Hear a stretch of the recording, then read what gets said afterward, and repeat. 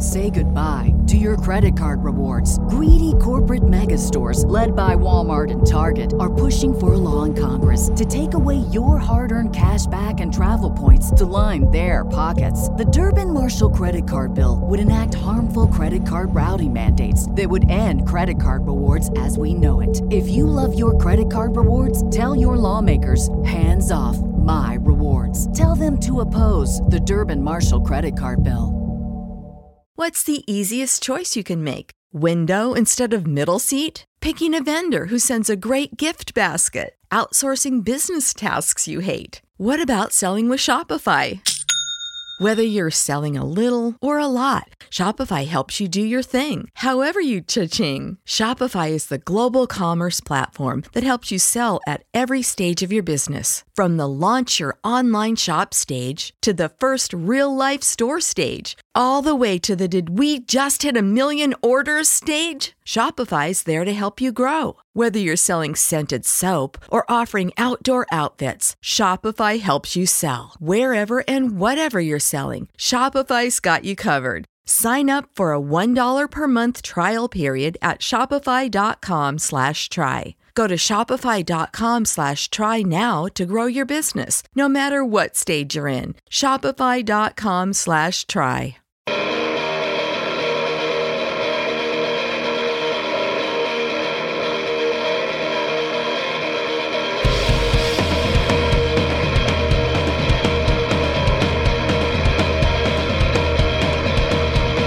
Welcome to another edition of Turned Out a Punk Footnotes. I'm one of your hosts, Damian Abraham, and your other host, that wrestling loving Chris O'Toole. Chris, how you doing, buddy? Good. I like that you just queued that up as the off-air talk we just had. Yes, very fitting. It was a perfect segue for us to start the show. Yeah, true. Very true. You having everything going good, buddy? Yeah, like I'm going to, because we talked about it, but I got to fit it in. I'd like to, they're not my team, but I just want to send a sincere thank you to the Boston Bruins, who, as of the recording of this podcast, had just eliminated the Leafs from the playoffs. So thank you for saving me many headaches. And Damian, 1,000% less honking horns in your neighborhood and in the city. Oh, yeah. So, yeah. Here, a horn to be... Nary a horn to be heard right now. Yeah. Which is funny because, didn't the Raptors win tonight? I don't know. But what I will say is there's probably going to be a lot of miserable people in the city tomorrow. Yeah. But for you, so apologies there. Oh, don't worry. The Raptors, on the sports report, as we are now saying, yes, they did win. And yes, there are no horns for that one, weirdly enough. No. But you know what? Maybe it's because... people are hesitant with horns till they clinch the series. Yeah, that's true. That's right. You would have exactly. The Leafs would have progressed had they won. Yes. Thankfully, they didn't. No. So we are all at peace. But anyway, yeah, that's all that's up as far as at present. So I'm feeling pretty happy about that. To be honest with you, the only thing that really affects my morning is whether or not the Blue Jays won. Yes, I'm well aware that you are the household that, in the spirit of Johnny Ramone baseball lovers. But yeah. And it was a tight, close game, but the Blue Jays went down in the end. 4-3. I have not, I don't really follow baseball, but I know that the Jays are not as, I don't know, as good as people were expecting, I guess is the way to say it. No, they're doing, it was meant to be a rebuilding year. Sure. There's a lot of people saying this was going to be a rebuilding year. They lost some big name talent, and, I'm hardly the person who should be having this conversation. What I've gleaned from my 8-year-old child is that they're in second place currently. Okay. And they're in a really tough division. We have, the Boston Red Sox and the Yankees and some other team and probably another team, and I think there's even maybe one more team. But, Yes. People are loving this, by the way, that we start off the Footnotes podcast with a whole bunch of sports talk. Hot. We're dissecting sports. We're applying the same nerdy obsession to detail to talking about sports, which is, not a lot. Not a lot of detail. Yeah. But anyway, everything going good for you, apart from the decimation of your favorite sports team that I'm sure is your favorite sports team still in the playoffs? No, my favorite, I have teams, but yeah, they didn't make it this year. So that was it's actually a weird relief when your team isn't good, when it has been good, believe it or not. But well, that's good. My other team, actually, I should have shouted this out too. My other team that I follow of a different sport, City, won the league. So there we go. So all the other football fan, I know for you and Robbie, that's not going to be a psyched. No, we thing, fucking hate City. No, you don't. But regardless, City. But yeah, so I guess sport-wise, yeah, I'm okay. It's all right now in the world of sports. All right, well, that's good. For me, sports are killer right now. Yeah, we're in a real boom period for my sport. As you were. I like that you keep saying art form. It's a clever little. It's like this. It's like an elevated way of saying it's like above sport. Well, it is because it is. You know. Fair enough. I'm not taking this. I'm not biting on this. You can have it. I will have it, and I'll destroy it, and I'll lead it. How's the Punk Wrestling Connection social media going? By Punk Wrestling Connection Instagram is doing well. I'm trying to keep it to like a post a day these days. Some days I don't make it. Haven't done one yet today, for example. Probably won't do one today. But I got a lot of content. It's just remembering to put it all up. How's the traction? You getting positive feedback from people? Oh yeah, people love it. People Nice. love it. I'm meeting some cool people over this thing too. People are writing me and things like that. It's there's a lot of people out there. Like it's amazing how much of a crossover there is, and if anything, it just further validates that this is the most punk adjacent physical activity. I would say next to drawing, art form too. Oh well, like, I don't music even know what to doesn't say to count, that. but I think wrestling is closer than dance. I never even thought of the idea of dance as a category. There are definitely bands that have dance routines incorporated into their shit. Oh yeah, but it doesn't seem to me, as much wrestling that's incorporated into punk. Fair enough.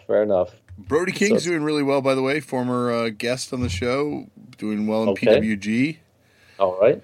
Also, Matt Cross, like Jimmy Havoc. We've got like the all punk turned out a punk wrestling team is killing it right now.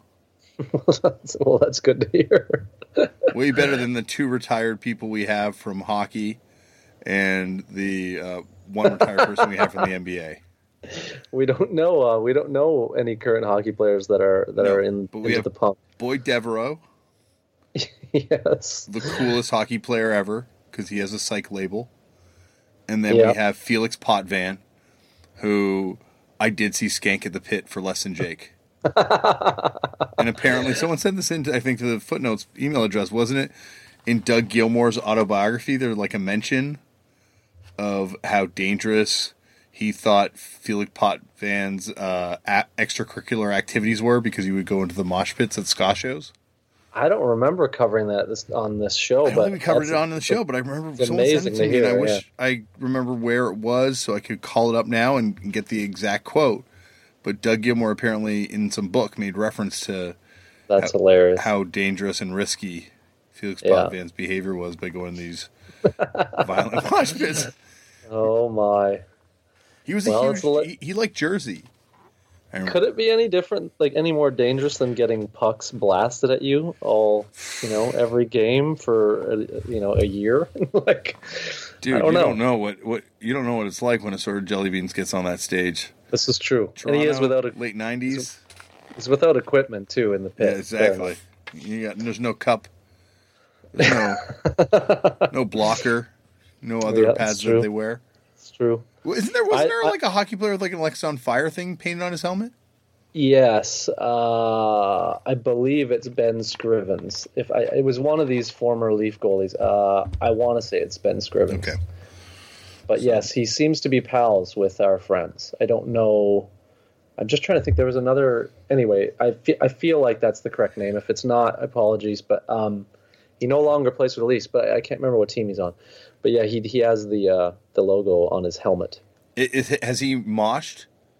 That I don't know, but he's definitely like come to shows for sure and like hung out for sure. I have never seen him in a pit. Okay, so I think we're still going to have to rank it then. Boyd Devereaux number 1. Well, of course. Felix Potvin number 2. Yeah. And this guy number 3, because Felix Potvin, while not doing a cool psych label, did mosh. Fair enough. Like I would see him in the pit. Yeah. It was like an Impact Unit song. Yeah, the difference for me is that they get like points demoted for like their associations. So for me, Potvin just loses from the Leafs. So, I don't like that association. So he would be basement for me on that list. But would you have pit beef with you saw him like Chris? Let's say like no, because he played for other teams too. But let's say like you're there in 90, what was it, 99, 98, 97, 98 maybe. Assorted jelly beans or Less Than Jake or Jersey are on stage. You're at the show because it's a snow jam and you're there to see Straight Face. They're playing later.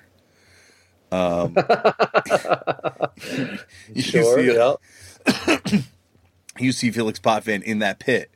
Oh. If you take him out, that's one less hurdle that one of your ice hockey teams have to get by. No, it's weird. What's funny about you're actually mentioning, this is actually a good little set. This is like great sports talk right now. But yeah, like weirdly enough, I've always had a lot of sympathy for Leafs goalies.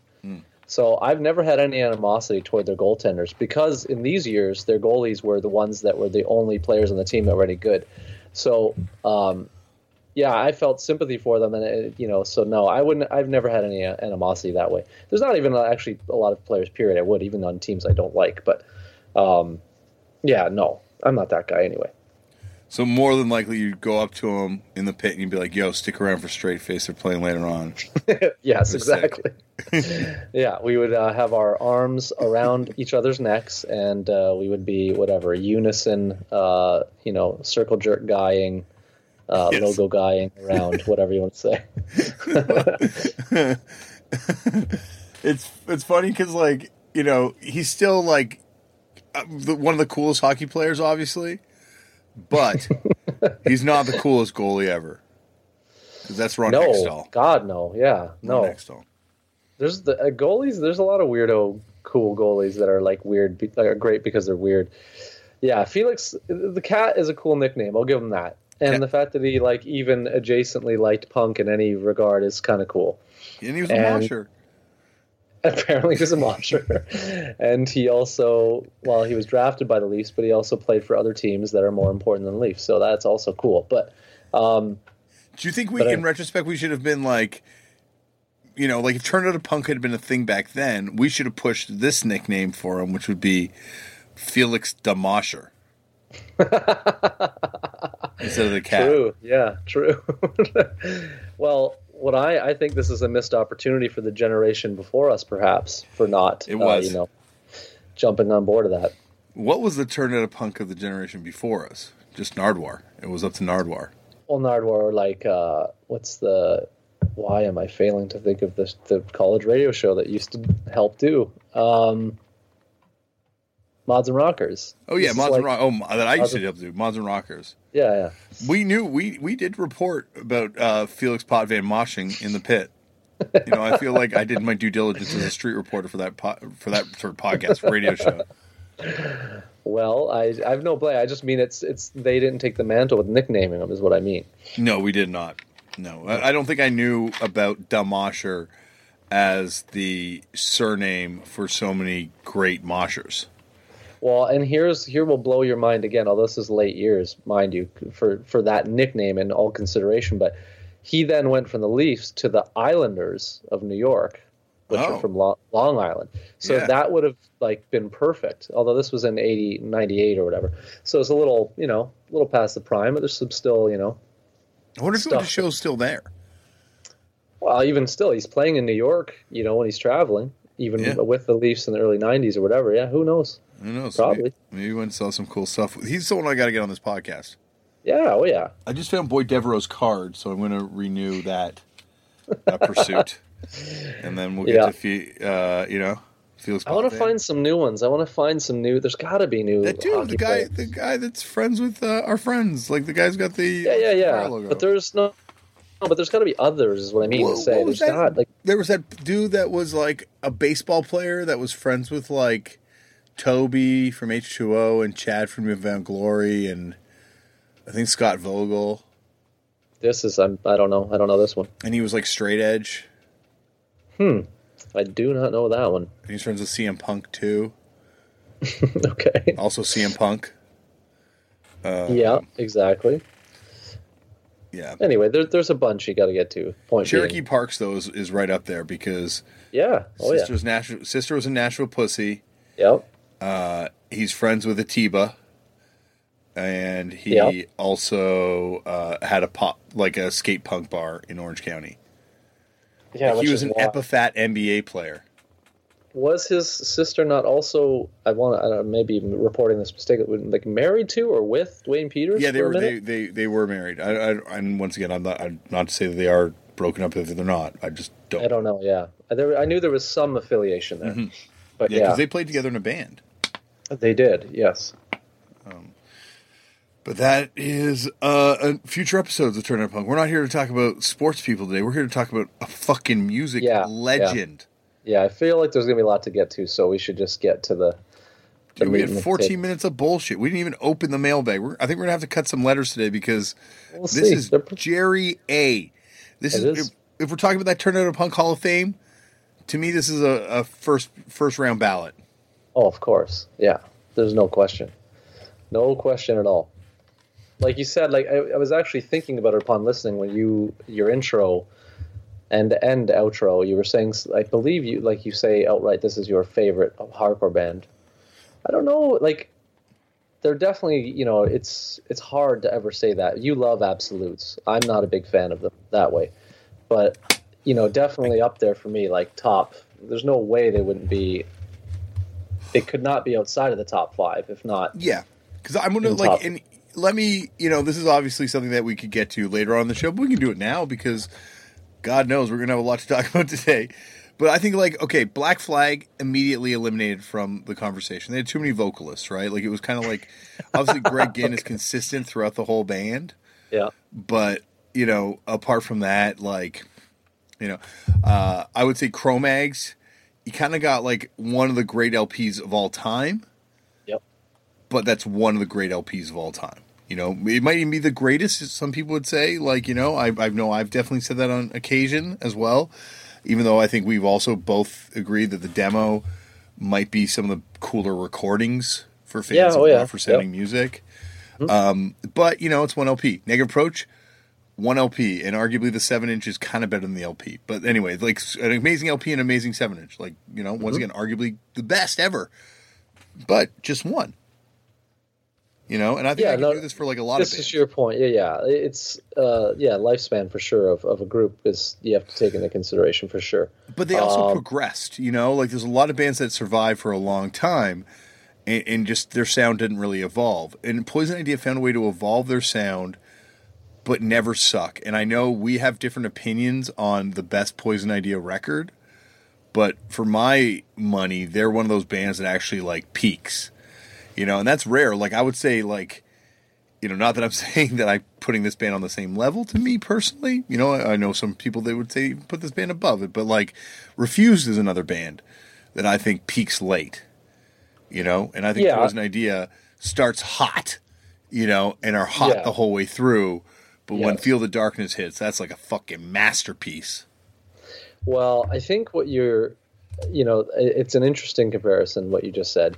In terms of the comparison, what I think I agree with you on outright is it is, for me, it's rare that a punk band by their it's not third release, but say third LP certainly, is really kind of finds their groove rather than is sort of falling out of the groove by then. Mm-hmm. So I agree with you there, and that's a unique thing for for Poison Idea. I agree. I like when you were saying like we disagree. We don't disagree too much on Poison Idea in terms of like, yeah, I've said that, for me, Pick Your King, but Pick Your King is like it's hard. Again, it's hard to choose favorite, but it's definitely, again, top 3 for me records, hardcore records, period.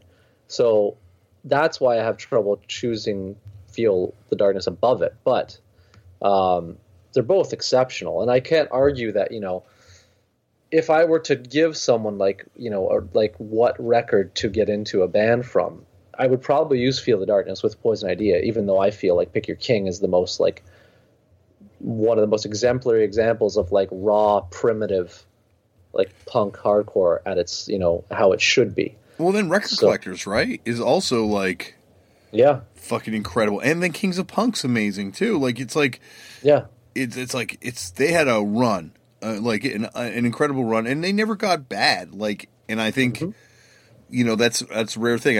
I know Dave Martin, contributor, punk aficionado, takes exception to me saying Teenage Head is also in that category. But I think bad. I mean, there's like bands that got bad and did shit that's like, not bad because everyone is free to do whatever the fuck they want with their band, but at the same time, maybe like wasn't in keeping with what they were pursuing prior to. Yeah, like for me, the easiest way to say it is we've had discussions in the past, for those who listen regularly, about like the idea of departure records and bands kind of like losing identity, and like that's sort of been the crux of some of our previous discussions. I think Poison Idea is a great example of a band that never, to me, seemed to really lose their identity. And although they did do arguably a departure, at points, like Feel the Darkness is definitely a departure from like the first thing they did, but it's not bad. Like it's maybe their best moment. Even, I can't argue that it's not. So, and that's rare because most of that kind of move for bands of this ilk is a miss, in my opinion. Almost always. I'd say 9 out of 10. So, they're just extremely unique for me all along, when you consider a lot of different metrics about why their band is great and why their records are great. And anyway, I can't wait to dissect it more with you. Yeah, we're going to get to that in a second. But I guess first we should dissect the bag that hangs over our head every week. Yes. And that is the mailbag. Agreed. So we have a back of the house message here, which is from, of course, Mr. Martin, one of the Daves. And he just has a great little anecdote that I wanted to share, which we've both read, but just with the listeners, which I think is very fitting for the episode, because he mentions how way back when he was on tour with the Cynics, and they stayed with Jerry. He doesn't mention, he did mention a year, 93. And just mentions how he's super nice, and he remembers being amazed and a bit freaked out at 3 things he had on the walls in his living room were a photo of JFK, a Smiths record, and a Jandek record, which I think is just really amazing, especially in hindsight. But it's such a bizarre pairing of things, or whatever, coupling, trio. Anyway, I thought that was a neat little anecdote. That's awesome. Yeah. Dave also mentions that when they arrived home from tour in 93, that he sent him a copy of the Nosebleeds' I Ain't Been to No Music School 7-inch as a thanks for letting them crash at his house, which now I wish he would ask Jerry if he still had it. Yeah. I wish, that'll be for part 2. Yeah. Because he is definitely, someone I would love to have back for, obviously, part 2s as well. That's awesome to know that he has that. It's also amazing that this comes up in the show as well, like when Jerry brings it up, but how the Smiths even divided that band. Loved that story, and we've had this a miniature discussion about this on the show before. I'm always on that one side too, and I always feel like in the punk world I'm swimming upstream trying to not even convince people. I'm not worried about that at this point, but you always if you're into the Smiths at all, or band like any band like that, you experience a fair bit of resistance. I don't know. I think punk and the Smiths are pretty much. They are, but I'm talking about not from people like you, but people like us who are, more like a bit more whatever elitist, so to speak, about why perhaps they wouldn't like it. And those are the people I encountered. Sort of I mean, in 2018, this is slightly different. Yeah, 2018 is slightly different. The contemporary, zeitgeist of Morrissey, granted, is a lot more to bear for a lot of people, and I don't.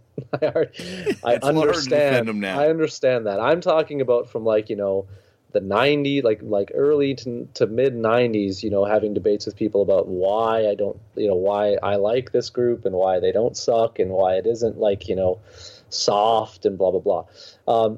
But anyway, so I liked that idea that Tom hated the Smiths. I also think it's just super funny. And I don't know. It's just the age-old, for me that was like that anecdote was of an era. I don't know if that era exists so much anymore. I think that was a very generational thing. I think even we were at the last end of that real, I don't get the Smiths, I hate this, for people that didn't have it, and then it came out of nowhere, and it just made everything very annoying, I would imagine. And then they just were not having it. Because I've encountered a lot of people. That's what I'm talking about. The people like that are the ones I tend to be having these debates with. Yeah, no, I think there's definitely a stream in hardcore that hates them, but they're also beloved. I think that's the thing about the band. And once again, Morrissey is a hard pill to swallow in 2018. Yes. But it's, to me, they're in their prime, separating the art from the artist. Mm-hmm. Like one of the best fucking bands ever for lyrics and matching the music, sounds completely unique. No one's ever really been able to kind of replicate that sound. Well, it just, for me, you're preaching to the converted on this one. I love the Smiths. So, and again, I realize that contextually what that sounds like in 2018 is just sounds like any other, dude that goes to some pretentious coffee shop to pretend I'm writing my screenplay or something. But realistically, there was an era that I, still can remember as a not old person, but old enough, where this was genuinely an outsider thing. It wasn't, and even when I got into music like that at all, I couldn't even really get why I liked it at first, because again, it was comparatively to the things I was listening to, it was softer, and it didn't make sense to me why I would like something not sonically pulverizing. But you're forgetting about the one thing that is the basis of the show, Chris. What's that? And that's the Turn It a Punk string theory. Which is, you knew when you heard them subconsciously that what you were hearing was, while softer than what you were into, people that were involved in the nosebleeds. And the first first Sex Pistols concert reverberations. First Sex Pistols concert reverberations. New York Dolls fan club. Slaughter and the Dog auditions. True, all correct, and this is exactly So. Yeah, regardless, so this is the age-old debate. But I liked that in the interview, Jerry still was, pretty adamant on that he loved the Smiths and that, he was down with it, which is, again, not something I would have expected at all.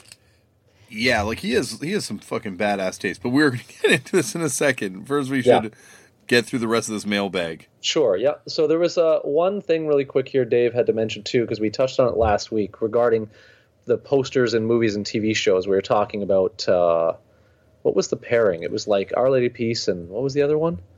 Fuck yeah! What was it? It was something hilarious. It was something decent or good, and then Our Lady Peace, which is not good. Anyway, so he writes here, 2 quick notes: posters in movies and TV shows, labels get hit up.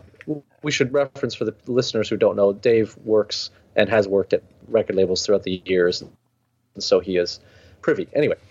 Labels get hit up all the time for that stuff, but as you imagine, once they get sent, they are at the mercy of the set designers and art department, and those folks are rarely in touch with the actual music to contextualize why such a bizarre pairing, as we mentioned last week, could exist. So there's a little behind the scenes on that as well. There is one exception. What's that? Made. The movie Made. And Vince Vaughn. Oh, the shirt. Rocking the America's Hardcore shirt, which has come up on the show before. Yep. And we did the deep dive and found out I believe it's the costume designer, maybe it's the set designer's name, who was in America's Hardcore. Yeah, but even we've both discussed this on a previous one as well. But the even in the for nerds, total nerds, the commentary on that, yes, I don't like Vince Vaughn talks about like that. He talks about America's Hardcore like as a group he knew. So it's not, that wasn't placed there by someone else entirely. It was a genuine artifact that was utilized. I think it was actually a member of the group, wasn't it? That's what. I'm desperately trying to remember the dudes. I believe it was it. It was some member of the group that ended up working in the film industry or something. Who had that's worked how on a bunch of different movies. Yeah, and that's how they sourced it. But Vince was familiar with it. He says he's like, this was like a local hardcore band back in the day. Yeah. Fuck, it's not the set designer. I can't. But yeah, there was one of the old footnotes for those who want to scour. If those who remember, we do discuss that. Yeah, we do go into this whole thing, and then maybe someone's going to send it to us again. Yeah. But yeah, that's pretty badass. Pretty totally badass. And like I still think there's like once in a while there's like it does, you're just at the mercy of the people on set, but there's like once in a while you get someone on set that obviously knows what's going on, and you get kind of cool references that make their way onto film or into weird places, right? Like the Vandals in that episode of X-Files, and there's all those cool punk posters on Giovanni Ribisi's wall. I don't remember them. The one that I also laugh about, again, not entirely related, but similar, was in the movie Mars Attacks. It's not, punk centric, but it's either a poster or he's wearing a shirt of Alien Sex Fiend, which clearly they utilized because of the theme of the movie being like aliens attacking or whatever. But I always like when there's little things like that. It used to be a bigger deal to me because it was more of a thing to have something like that happen in a movie than it would be now, perhaps, but still cool. Yeah, there's one, and also there's a Cro-Mag sticker in what's the Brendan Fraser film with Adam Sandler? Oh, Brendan Fraser. Oh, is there really? I actually really like that movie. It's totally funny and lame, but they also do a Reagan Youth cover in it. They do, and there's also, I thought there was one other thing in there. Yeah, there's something else in it. Like wasn't it a Degeneration? No, or that was it. That's the cover. There's another thing they do. I'm trying to think of what it is. I don't remember the Cro-Mag sticker though. That's wild. It's in their van. That's hilarious. So there's someone definitely on set that knew New York hardcore. Yeah. Probably Sandler. Imagine. That'd be funny. Maybe Brendan Fraser. Maybe Brendan Fraser, when he was in Toronto, was like going to BFG shows. Total sidebar. Speaking for one sec, because I just thought of this as you brought up the Cro-Mags from Airheads, which I want to rewatch that movie to look out for that. But what about their part in The Beat? Like the Cro-Mags live footage. I think it's The Beat, right? Yeah, Is that the movie? You mean the best footage ever of a band in the history of film. Yeah. Yeah, it's fucking incredible.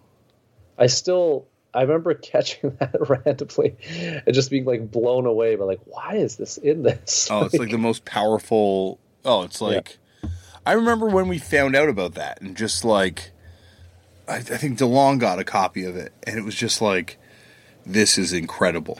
Like, how does this exist? Like, I don't know, it felt like if that movie had gotten bigger, the Cro-Mags could have crossed over because that was the best goddamn commercial for a band I've ever seen.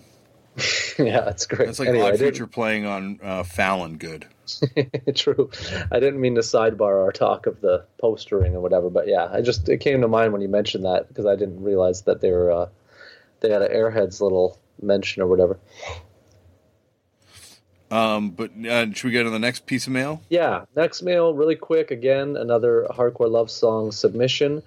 A song called "Practicing Uncertainty" by the Horror Show. I think there are two different bands, right? One, there's the Horror Show, and there's a Horror Show, I think. But anyway, he's referencing the one that previous guest, Nikki. is it Nikki, right? Yeah, Yep. used to be in. And so, yeah, there was, Practicing Uncertainty. I don't know the song offhand, but there's another submission. And, yeah, so there was that. Also, Kel, the Norwegian correspondent, who writes in frequently with great stuff, sent a link, which is a bit old, not old, but 6-7 years old now, and it is in reference to a Flying Nun Records documentary, but it is a listenable, streaming listenable, however you want to say it, dare I say, Like a podcast doc, like a podcast essentially, and it's a 5-parter, but it goes through the whole journey, I guess. And he sent it in and sent the link in. So I'm going to. Well, your brother's already seen it, but I'm going to try and remind him to put that up on the Facebook or what have you, because it's super cool. And of course, we know that you're a big fan, Damian. I don't know a ton of Flying Nun stuff, but the stuff I do know is very good. So anyway, thank you for sending that. I would say Flying Nun, might have the greatest back catalog of any label ever. It's incredible, some of the stuff they put out. Like for New Zealand, like they documented an unbelievably prolific scene, and just I don't know. It's a label based at a Christchurch that just put out some of the greatest music ever, in my opinion. Yeah, and you have a Flying Nun Records shirt. Yeah, I wear it proudly. That's one of my favorite shirts. I wore it yesterday. Nice. Gets in weird looks. Outside of New Zealand, Flying Nun does not translate to as many people. All right. I live in a very Catholic neighborhood. Yeah. They get weirded out by that.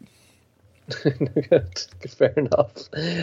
Next email is another really quick one. Is another BYO submission for the Split series, which is written by Caleb. Sorry, last person who wrote in that Hardcore Love Songs was Diego. I don't know if I shouted that out, but there you go. Thanks. Mm-hmm. Caleb writes in with a submission for the Split idea, and White Lung and Dead Kennedys is the submission. I can hear it too, like kind of like predominant vocals, like interesting guitar parts. I could definitely hear that. That'd be cool. I'm saying with Jello, not with I don't know. I haven't heard of the modern Dead Kennedys. I haven't seen them live yet. Maybe it's different enough that it could work. We'll see. And we have another message here from Taylor regarding the Our Lady Peace content. That band's now come twice on this episode. Yeah. He just mentions that he's basically writing in to say that Our Lady Peace are known outside of Canada, as he has a friend who lives in a border city of Detroit and is a big Our Lady Peace fan, but does also possibly chalk it up to being that it's right beside Windsor, and therefore perhaps that's how his friend and or people in that geographical region are hearing it. Yes, I would say border towns don't count, because there's always like, I'll be watching Buffalo TV and be like, how is that Canadian pop band popular in America? And then I'll be like, oh yeah, Buffalo. They get our radio. Yes. And there's another one here. Next message from Steve. This is regarding Jerry A content as well. It says the episode is great. And regarding the tour mentioned by Jerry, that is, in the episode, he says that there's a Suburban Voice issue. He doesn't know which number. Now, this is where, to our listeners who are deep heads, if you know it, definitely write in if you can and shout out which actual issue it is. But published by Poison Idea, there's like a tour diary in it. It believes it's from 1990. It's almost likely the same tour. Said that the diary is amazing and recalls it being equally astonishing by the love and knowledge of each city's musical legacy as their prodigious partying exploits are concerned. And he doesn't still have it, but he just wanted to reference that it is out there for those who want to sleuth and find it. So, yeah, there we go. I'm going to put this out there. would Poison Idea be like the most punk literate band? Maybe Ian MacKaye? I don't know. I don't know what your criteria. Like they just look at the cover of Record Collectors Are Pretentious Assholes, and and they're into shit that took people years to get into. Oh, sorry, I misunderstood what you were saying. I thought you were saying like that they were, literate, of course, but like, I don't know, more literate than other punk bands. But I get what you mean. Like more, like just knew about punk, like like you saying like. Knew about every city's legacy. Like, you could talk to them about any... Like, who else could you talk to about the State Children Flexi from back then? Well, that's a good question. I don't know. I'm not their age, but yeah. I think it is a great cover, and it's crazy the record's on there. Mm-hmm. But yeah, the fact that it's mentioned in that tour diary that they were writing from that perspective of, like, the cities and their musical histories rather than just like, oh, we played a show here, something boring. That was that. So it is kind of cool. And it seemed like Jerry in the interview, certainly had knowledge, but certainly was, still like that they were, even at the time, were very cognizant of going to these places and what was there and what they were trying to find if they didn't encounter the people or whatever. So, yeah. I'm trying to find if there's like a Record Collectors Are Pretentious Assholes Wikipedia. Yeah, let's see. There's a list of all the records on the cover. Nice.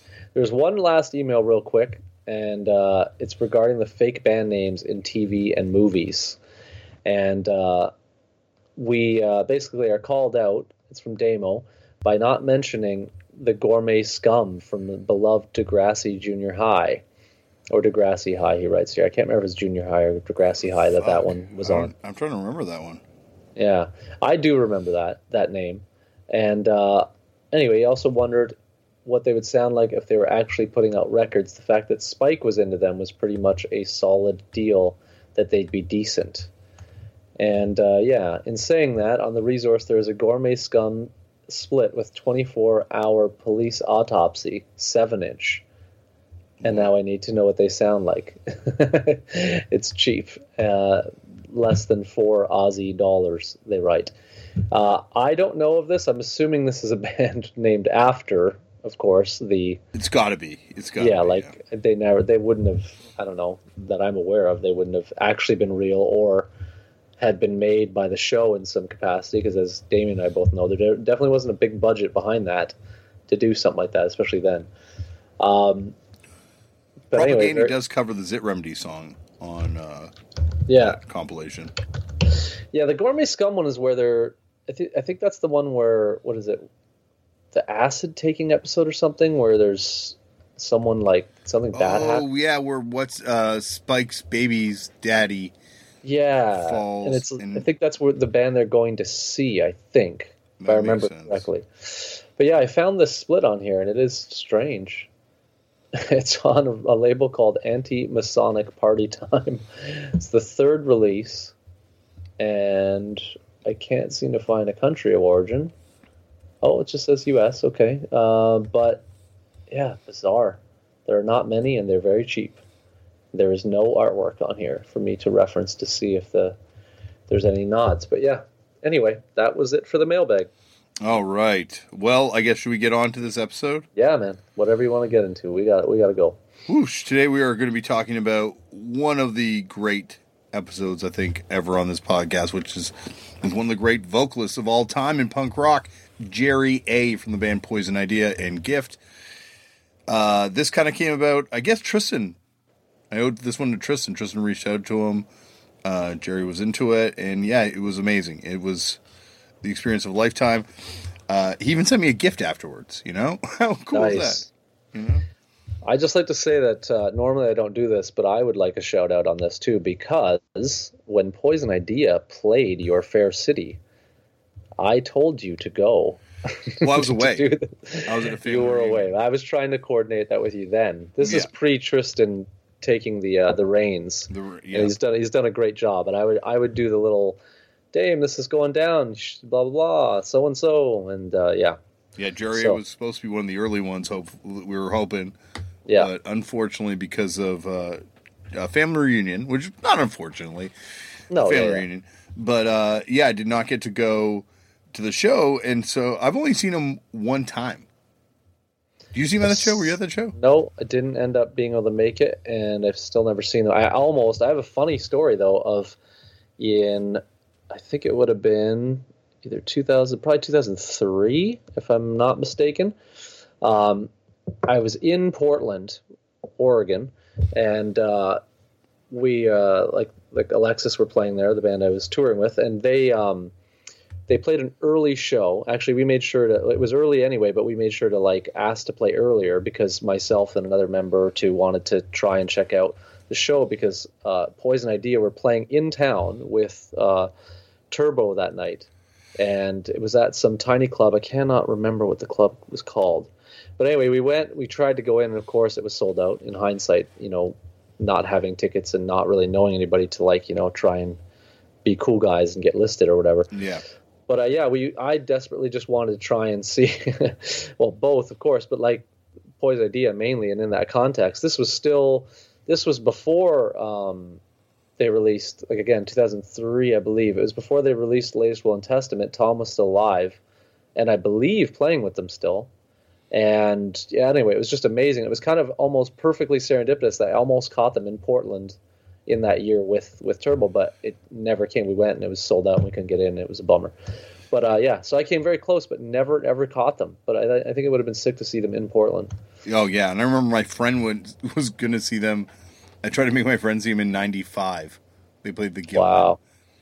And my friend was in San Francisco at the time, and I'm like, "You gotta go, you gotta go." And he was like, "I can't, I'm too scared." That's even funnier, yeah. So he didn't go. But I even remember there was a specific plea to just get it. Okay, if we can't get in, can we just go buy some things? They wouldn't even let us in. They wouldn't even let you buy. No, because I was like, I don't know what Poison. I was like, Poison has probably got something. I want to get something. And I was like, okay, nah. Yeah, no, that's one of those things where when you're on tour, sometimes you're so close yet so far. Yeah, very true. So it was. Everyone else who didn't want to go to the show was very relieved because they didn't have to sit in a van, bored for an hour or two. Yeah. But anyway, so there's a little anecdote. But no, I've never seen them. I don't know why I wasn't able to go to that Toronto show because, there was some reason I wasn't. But I remember it happening. I remember people were there. I was, I've always wanted to see them. But I don't know why I couldn't go. I can't remember that either. But anyway, awesome band. Yeah, amazing band. I'm still trying to find a list of all the records on the cover. I can see most of them, but not all. Yeah, it's a tough one because there's I have the actual record as so I'm sure you. But I don't have to go dig it all out. Yeah, exactly. Well, it's the yes. The bottom is what? Yes, LA Comp, Battalion of Saints, LP, Child Molesters. What's behind this photo is difficult to make out the bottoms. But anyway, there's the Dick Split, the Dickies, Youth Brigade. Where's the fix? Did you say the fix is on here? I can't pick it out right now. No, not the fix. I don't see the fix. The Misfits. There might be the fix. The first Misfit single is on there. What is that? The one that's right under the P in Poison Idea is that the first single or the? Oh, the 12-inch? Beware 12-inch? Oh, that's the Beware 12-inch. There we go. Then, that's the Devil, the Lie, LP. The Angelic Upstarts and the adverts at the back. Yeah, there's some wild ones. The Charles Manson Lie. Yeah, there's some controversy in between the N and the D between Poison and Idea. It gets a little more controversial if you look under the A in asshole. A in asshole. Oh, yes. Yeah. Right beside the United Mutations, which is not controversial. No, not touching any of that. Anyway, but yeah. It's just like a real crazy mix, like Cockney Rejects, and who in '84 in Portland, Oregon was up on how sick the Antidote single was. True. Actually, what's funny you mentioned that. Just as you said that, I'm picking out that's on the cover. I've never noticed that before. That's incredible. It's crazy, eh? It's like they were into, like, you know, deep cuts as this shit was coming out. Like, that's what I'm talking about. Like, there's a certain type of punk music fan, like a hardcore fan or something, where you just want a deep dive. You want to find out about all the weirdest shit, the most obscure shit. And, like, I'm not as deep as some people get. Like, believe me, there's some people that get deep. And I think these were the guys that got deep. Well, yes. To be fair, I don't think you're giving yourself enough credit in that regard, Damien, because you are. I'm not. you are. Well, neither of us, I think, get, like, as deep as, like, some people we've been in the presence of. But, yes, like, both you and I are nerdier than the average bear. Yes. Like, I think it's being very fair, though, if I'm to say this, and I don't think, you know, yes, I'm friends with you, and I obviously you're my dear friend, but, you know, like, you're definitely in the 1% of the people that, you know, can hang with, like, knowing the depths of some of this stuff. I'm not in that percentile, too. I don't know. There's stuff you know that I don't know. We've been through this before, but yeah, we can both admit that there's stuff that Tom and Jerry know that for sure could not even imagine knowing. You're not off by saying that this very record and the cover on this record could illustrate that they perhaps were, you know, the deepest heads of that era. I mean, there's an Agent Orange single underneath record and R. Yeah, I can see it now, the E in record, yeah. Yeah. See, there's funny ones that I didn't notice. Like, this is a great... You know what's actually funny, and I didn't notice this either? There are actually 2 copies of the Manson record. There's one on top of the amp, above the A in Poison Idea. Oh, yeah. And there's one right below the D. And also just see Alice Bag's face looking up from under the T and the I in Pretentious. Yeah, the single. Yeah, the Dangerous single. That's wild. See, there's all these things I'd never picked out before. I don't know why I've never looked at this record with a lot more, like, dedication in the cover of it, because it's really sick. It's actually the whole idea behind that record is great too, and it's a great record. Like, musically, it's amazing. We haven't mentioned the fact that there's also a Subhumans and a Rough record on the cover. Yeah, so and the United Mutation, and like, it's just an Eater. There's 2 things I want to see people do. One, I want to see people break down every record that's on this cover. Yeah, I want to see like that in the nerdy internet. And the second thing is the relative worth of this cover collectively. Fuck, dude. Because it would be insane. That Lex Gone Devil's like $1,000 record now. Yeah. Oh, there's a few hitters on there. Like, a few $1,000. Few. It's like all hitters, but like, yeah. Yeah, amazing. Fatal Erection Records from 84. Fantastic. Yeah. Everything about the record looks amazing too. Yeah. The whole layout. Yep. It's got a little Elvis head that says the King on the back, and then it's got the deadly center labels that look amazing. The whole record is dope. Yeah, it's great. Thankfully, I was able to procure an original some probably 10 years ago now, and I'm very grateful for that.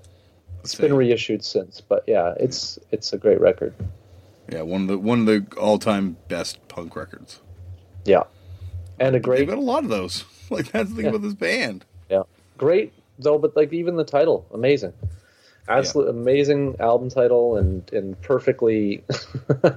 I thought the most funny part is I thought when you broached that idea of that the title of that record and why it was said, you know, made that, and what, you know, when they started to, or when he started to notice that was like such a thing. I thought it was going to be directed, you know, he was going to have some anecdote about there was some person X, Y, or Z that they, you know, had a problem with, and this was like a jab at them. But meanwhile, he said it was more or less about them and Tom themselves. Yeah. Which I didn't expect, but it was equally amusing. Yeah, no, it's definitely, I don't know, like, there's just so much stuff in this that I was finding out, like, you know, like, stuff I kind of knew about. Like, I kind of knew that was Tom's records there, but I was like, I wonder if there were any of his records in there too. Yeah. But man, it was such a fun interview to get to do. Yeah, like, what, you know, it could have been like 5 hours long too. Oh, it could have been 5 hours long. It was, yeah, if I didn't have to go pick up my kids, my God, that poor man would have still been on the phone. So what is the next point? Since we flogged Let's dive in. record collectors to death here, but what do you want to get to? I think Alice Cooper as the first artist that really connected with him. Given and once again, I saw them more recently, so I didn't get to see them back in the day. But if you watch any unbelievable video footage of them that's out there from back in the day, it seems like the shock of Alice Cooper must have had a scarring effect on Jerry that comes out in his performance. I guess I've never thought about that connection personally. I mean, it makes the blood is what I'm thinking of. Yeah. That era of Cooper and the blood thing and the gore. Yeah, I don't know. It is I don't know. I both of the references he mentions, the early ones, which is Cooper, and then the Kiss mention, which just sounds like Kiss in particular sounds like something just of the era of a person of that age. That of course it was like something in the in the air. Having said that, that Kiss record is great, and those early Kiss records are great. But I don't know. I've never thought about that connection. I don't really hear a lot. Maybe performance-wise, a little bit, I suppose. Mm-hmm. Maybe that's... See, it's hard for me to contextualize that because you got to think, I'm thinking of things apart from Poison Idea, so those are things that I feel are inspired by, a Poison Idea antic or a, whatever, which is, you can trace that down the line by these extreme performers in some regard that bleed or, mutilate themselves or whatever, and we all know kind of the names, but I've never thought about Alice Cooper as as the perhaps the catalyst for even the earliest ones. Obviously, Iggy probably still gets the nod above Alice Cooper, I would assume. Yeah, but I think it was worked right. Obviously, what Alice Cooper was doing compared to what Iggy was doing. Yeah, but I still think the blood, the violence, the shock of it must have had some sort of impact. I would think, yeah. There's no doubt that it couldn't. I don't know where that comes from, but at the same time, I don't know. You've been the person who's been where did that first occur to you when that was happening? When you were doing it. Poison Idea and pro wrestling. Exactly. That was what I was kind of inspired by. Certainly. Yeah. But yeah, let's I guess. I just thought here. Let me pull out though. I got Pajama Party, or I'll just actually. I don't even need to pull it out. I have it on cue, but oh no, I do have it right here. Nice. I just want to see if they cover Cooper on this. I can't remember if they cover Cooper on this, because that would make it even more interesting. And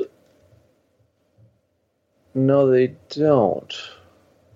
Anyway, I was just trying to figure... Are they on any Alice Cooper tribute comps? Are they on the Alice Cooper tribute? No, maybe they're not on that 7-inch. I don't know. Let me see here. I don't know, but either way, I just thought that's a funny thing I never thought to look in, based on what you had just proposed. Yeah. But it's not... They don't cover any on that record, which is kind of funny now to think, because there are some pretty classic, pretty classic choices on that record. Oh yeah, of covers, although they're great. Yeah, they definitely don't. The fact that do Green Onions is it's so good, but and they do. We Got the Beat, they definitely had a sense of humor the whole way through. Yeah, for sure. Anyway, yeah. So no Cooper on that record. I just wanted to double check on that. But I don't know about any Cooper tribute things that would have been on though either. I'm not sure. Yeah, I wonder. I'm just right now. I've got the Pajama Party track list up, and I'm looking at it. This was just a compilation, right, of other stuff they had recorded elsewhere. Yeah, I guess it's actually all covers, but I don't know where they had thrown them originally. All of them. But yeah. MC5, New York Dolls, Jimmy Cliff, obviously. Jimmy Cliff, of course, Motorhead, Damned. But then Prince and weird, yeah, it's just it's all over the map. But it's actually a good record, and it's not one of those things that's all this stuff sounds like a punk band covering this. It's kind of terrible, but no, it's actually good. If you like Poison Idea, it's great. And they're missing their Gizem cover on this. Yeah, weirdly enough, they didn't include that along with I think it this. was after. I think that came in after, right? This is 92, but I don't know. Yeah, again, We when Must Burn's 93. Yeah, so there you go. Yeah. That's why they were like, okay, we got another hot cover for the. It's going to set the world on fire.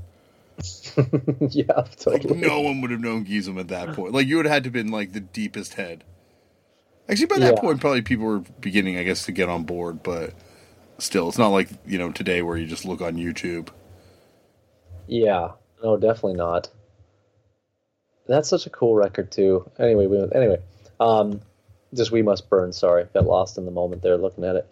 That's what I'm saying. Like, even We Must Burn, which is, like, isn't the record that, some of the records before were, and even some of the records after were. It's still not bad. No, I like this record. For me, probably the most potent things are the ones like everything, like the Blank Blackout and earlier, but I do like We Must Burn quite a bit as well. And I think the only one I don't really know that well, weirdly enough, is Pig's Last Stand. I don't know this record. Oh, that's a live one. Oh, okay. Never mind, that makes sense. Cool cover on this record. Yeah, it's a Sub Pop record too. It's like I think they're only Sub Pop like non-single, right? Because they have the single. Yeah, which is also cool, and I don't own that. I need to own that. But yeah, you're right. It is live. Cool. This track listing is deadly. Yeah. Plastic Bomb is the opening. Ooh, nice. Dude, and look at the covers they do on this. Yeah. Another Gizem cover. Bela Lugosi's Dead. Yeah. Blitzkrieg Bop. And a Wipers cover. But that one's also on the Pajama Party. Well, it's from the Tim Kerr box set. Gotcha. The Tim Kerr Greg Sage tribute box set. Yeah. But man, look at that. Not a bad record. I think that the relationship with Sub Pop's really interesting to me. Anything of this era from the Pacific Northwest I find very, very interesting. Even down to his little anecdote about like talking to the Melvins about Kurt Cobain painting the Rock and Roll over on the side of the van, and then like him just like not knowing who Kurt was or whatever. Yeah. It was before Kurt Cobain. I guess it was the Kurt Cobain as we know it now. But yeah, like that whole area of the world in this era for me is like really intriguing. Not from like a oh, I wish I was there for grunge or something. I just mean like it's always like the Poison idea in the mix. It's always like, what did these bands think of Poison Idea? Did they play with Poison Idea? That kind of thing. Like that's always like there's these weird little like the crossovers of like which bands like did they know? Even when they were saying like you were talking about the Melvins, asking when the Melvins moved south, and he was like, oh, we used to play with them all the time in Seattle. Like I can't even like. It makes sense on some level, but I couldn't imagine seeing the Melvins and Poison Idea on the same bill. I think it'd be so weird, but it'd be so cool. Yeah. And I guess back then it made complete sense, right? Like, yeah, I guess it's just now I can't think of it that way because it's so far removed and you have so much stuff. Good. Yeah. And you're just like, how, like, yeah. So, well, that's the thing about Poison Idea. Like, they're existing at the exact same time Nirvana's happening. But they're also the band that kind of like exists at the same time that Minor Threat's happening. Totally. What's always thrown me off, like early when I was getting like into this band or when I first heard of the group, like in the early 90s, I was always thrown off by their image, which is superficial, of course, to say, but it's true. Like it didn't look like their records looked. It didn't look like they would be raging punk records. Like I didn't see Pick Your King First, or I didn't see Kings of Punk, but like even seeing just promo photos, I can't remember, it was in whatever, maybe Thrasher or some magazine, but it probably was We Must Burn era stuff. But they're like the long hair Pacific Northwest vibe. They're all burly dudes, and it just I don't know, it didn't look more like a metal band. Yeah. So I just thought okay, well, and I never really paid a lot of mind to it till a little later, but. Again, if I had seen the cover of Kings of Punk as my first, okay, I got to hear this record. Like, that cover's amazing. My first exposure to it was definitely from that scene in 1991, the year punk broke, where Thurston Moore's flipping through records, and he pulls out the Kings of Punk LP. Ah, okay. And they do a zoom in on it. And I remember thinking, like, oh my God, this guy's got his stomach carved up. And I think that was before I'd seen the Slayer thing. Oh, yeah, for sure. Well, I mean, that covers way before, So. And I was like, oh my God, that's insane that he carved some shit into his stomach. And then I think it was seeing that image of Pig Champion from the poster from that record on Simon Harvey's wall. And him being like, this is this amazing band. And then him playing me Discontent and being like, holy fuck. That's a great single, and which I'd only recently acquired within the last few years, but I'd always wanted. Yeah. But it was just one of those ones that was never like a lot of money, so it was never a huge priority, and I actually got lucky because I dug and got it. Just digging. And it's funny because like you don't think of them as a I don't think of them as a singles band. Yeah, no, me either. But then you go through their singles and you're like... They do. They have good ones. They got some fucking killer singles, Yeah. But it's... I even remember I scored Punish Me on again, not a single that's a lot of money even, but I scored the 7-inch version of that just randomly on the road. I think it was, like in New York. And I was just psyched. And it cost me like $5 or something. I was like, this is great. Yeah. And again, like weird, like classic 90s cover art. Just like... Yeah. Anyway, sorry. Go on. Is that a coupe drawing or no? Is it? I don't know. I was trying to find out. I'm looking now because it does look like it could be.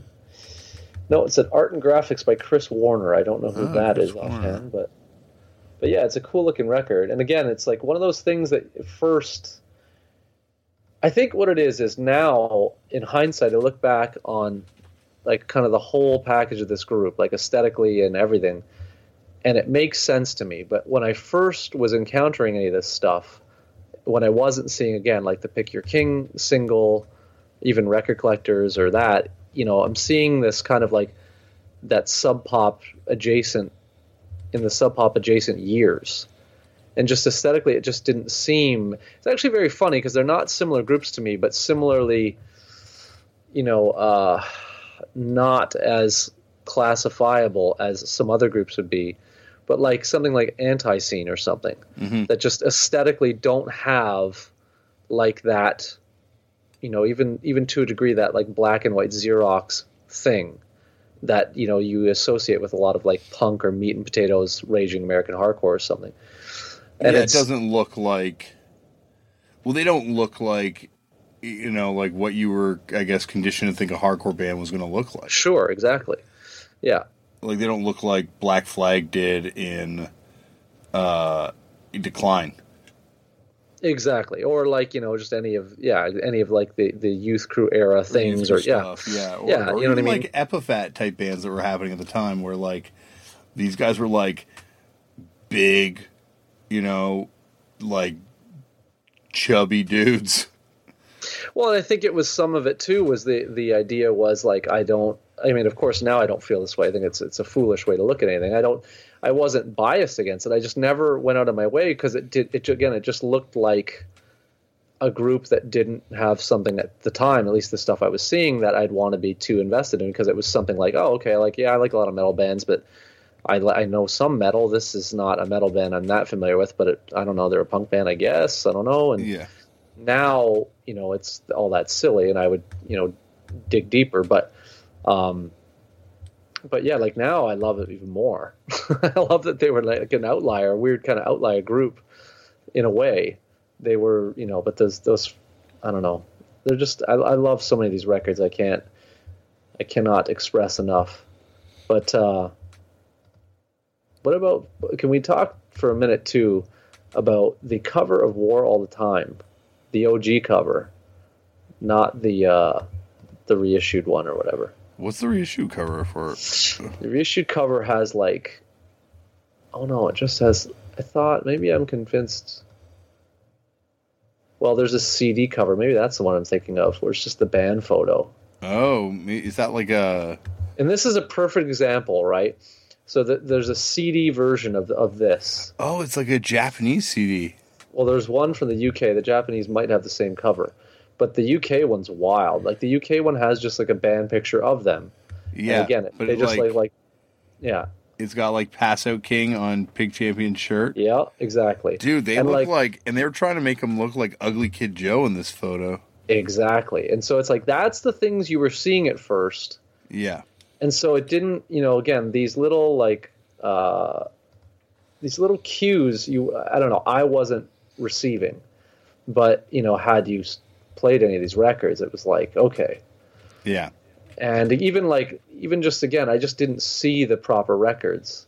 But yeah, like War All the Time, that cover looks amazing. Kings of Punk obviously is a flawless cover. Field of Darkness is flawless, classic. One of maybe on top of being one of the greatest punk records, maybe one of the greatest punk record aesthetics ever. Mm-hmm. It's classic, even though Tiny Tim rules. So even the anticipation or whatever, the intent behind this record, I don't agree with. But I wore this shirt the other day. Yeah. And Lauren pointed out at a gas station how sketchy that shirt looks to people that don't get the reference or know Poison Idea. Yeah, it's great. The band photo on the back of that album is also the best. We did a parody of that shirt too, Fucked Up.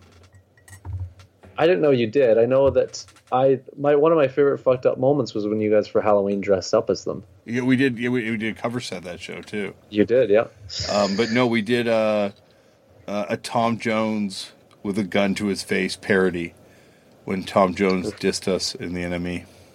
Really? Well, I didn't know he did. Wow, that's funny. Well, I just made fun of our record when he had to review it, so Oh, okay. There was even and was it Burning Love did the same thing. Did a lift, but on the actual album, and it's of Rob Ford in place of Tiny Tim. Yeah. For those not familiar, another local Toronto group, yes. Featuring, of course, Rest in peace. Yeah, I believe they're done, but not Rob Ford. No. Well, yes, technically, but yeah. Yeah, like technically, but not really. That's a good deciphering that. I never thought of that when you were saying it. But yeah, I don't know. What point do we want to go on next? I feel like I'm just blathering on here. Dude, there's like so many places we can go. Let's move on to I think Negative Trend being in rock scene is something that I think is really cool. Yeah, all of his little the way he's picking up on things, that was really interesting. That the rock scene is not something I was ever familiar with, like in terms of, I don't remember it, at least back then. Or if that must have been a regional thing. I don't remember getting anything like that. Do you? No, it was definitely, no, rock scene's like a big American music magazine, but I think it was just like before our time. So I was always thinking like there was those hair metal like kind of magazines. I just couldn't remember the names of them. Rock scene might have gone into something like that a little later on. Yeah. Because I am familiar with it. I'm just trying to look what the cover looks like. Yeah. Rock Scene magazine. Yeah, it stopped publishing in 1982. 1982, okay, yeah. So that's way before our time. Yeah. Like I was into music when I was like a kid, like that age, so I was probably reading it, but I'm just like on a different level. Yeah. That sounds like that best show skit. Exactly. Yeah. That's that is the high watermark for comedy for me. Another like looking at this magazine, it's like, wow, they wrote about Negative Trend. Yeah, that is weird. When he's talking about that, though, I think you did have that kind of stuff where you did, it wasn't as frequent perhaps, but, like, okay, so I've seen these covers before, but I definitely never had this. But I've definitely seen these in passing in recent times. Like people, putting up older photos. I wonder what issue it is. Because there's some wild. This is a cool looking magazine. Yeah. You know what? Actually, that's not true. I was looking at earlier ones, and they have a little bit different aesthetic. I might have a rock scene. Because this does look familiar. I might still have one of these. Yeah, it goes later. Yeah. I don't know why I would have them from the 80s. Maybe I got it from like a relative, like a nephew, like a cousin or whatever that was into like that stuff, because this seems like it'd be way ahead of my time, but maybe you are the best show sketch. No, I'm not saying that as like I knew when I was buying it. I just mean like I would have been too, like if it ended in 82, unless someone else just ripped off their aesthetic, and I'll have to look. I have a lot of old like magazines for whatever dumb reason kicking around. I'll try and find which one it is. But how do you store your old magazines? What's that? How do you store? They're random. Like they're just in like weird, good, like the good ones. I have like a storing like a, I don't know what you'd call it, like this little cardboard little like filing, like a comic box, or like those like the ones that IKEA did that are almost like. Yeah, but mine are just like cardboard. They're not mine are too special. Yeah, so like ones. The good zines and any like kind of crucial magazines, I have that, but I have just like piles of crap that are just like not thrown out things that are packed away in boxes and stuff. And I'm sure I probably have old, like what I thought in my mind were old like metal magazines, and primarily they probably are. But I feel like there's a rock scene in there at least, or something that looks a lot like it if it's not it. But yeah, 73 to 82, that seems insane. There's like, I should not have any of this. Yeah. I don't know why I would have this. But these covers look really familiar. Like the motif of them. Anyway. But yeah, them covering Never Trend is insane. I cannot imagine reading that when it came out. I'm wondering just like what, did they review it good? Like how? Yeah, I can't imagine like that would have been something that people got that weren't familiar with the scene. Yeah. That just doesn't seem like the review would have been good, which makes it even funnier that he would have tried to see them. Yeah. In some context. What about when he went full like industrial, like the industrial handbook vibe? Loved it. Loved that whole talk. Like that, like I was discussing with you like before we started recording, like there's a lot that he was mentioning that was really cool. He's got really, I did not expect him to have diverse tastes for whatever bizarre reason. And it was very, not relieved. I was very impressed to hear that he liked not just like meat and potatoes raging punk, which would have been fine, but I like that he was like, even when he talks about like selling the leather jacket and getting it back because he was into like whatever, I thought that was just funny and cool. I think actually that's very of the era too. I think, like, again, a bit before our time, but I remembered those kind of people. Like, there was probably a time where punk was dead, you know? Yeah, like, it was like, oh, this is this genre that people used to like. Yep. But now we're into, cool new stuff like ska, rockabilly, and industrial. Yes, and you even have, like, what is it, the Decline 2 vibe, where, like, it turns into that, or, you know what I mean, like that kind of thing. Yeah. So I think there's a little bit of that, and based on how those dudes all looked, I think, yeah, like you can see that there was a little bit of that in the whatever going around up there, although the music arguably was not. I like that you tried to get to the heart of the Wipers with him, by the way, too. Oh, well, like that to me was like kind of an essential like piece about that West Coast sound. Like you hear Nirvana and then you hear the Wipers and you're like, oh, that's where they get it from. It's not really from the Melvins sonically. It's from the Wipers. Yeah, well, I think there's both. Actually, weirdly enough, I feel that every band that you just mentioned is very unique sonically, oddly enough. But yeah, I think there's a lot more indebted stylistically to the Wipers than the Melvins. Yeah, I would agree there. You maybe in the noisy elements of the very last Nirvana stuff to a degree, but yeah, I don't know. Wipers are such a great band. Again, a band I don't know every record of, but like I thought it was pretty funny that you were trying to get to the heart of like if they were a band that was like an outsider group in locally or whatever. Well, because they just like they don't fit in anywhere like sonically.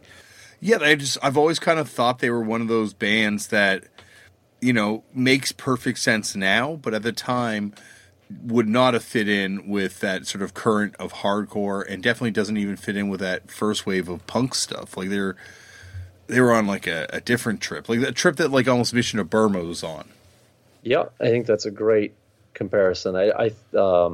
Yeah. No, that's perfectly stated. Yet I don't. Again, both weirdly enough, although I've never gotten heavy into Mission, but I like that. I believe it's the first two Wipers records quite a bit.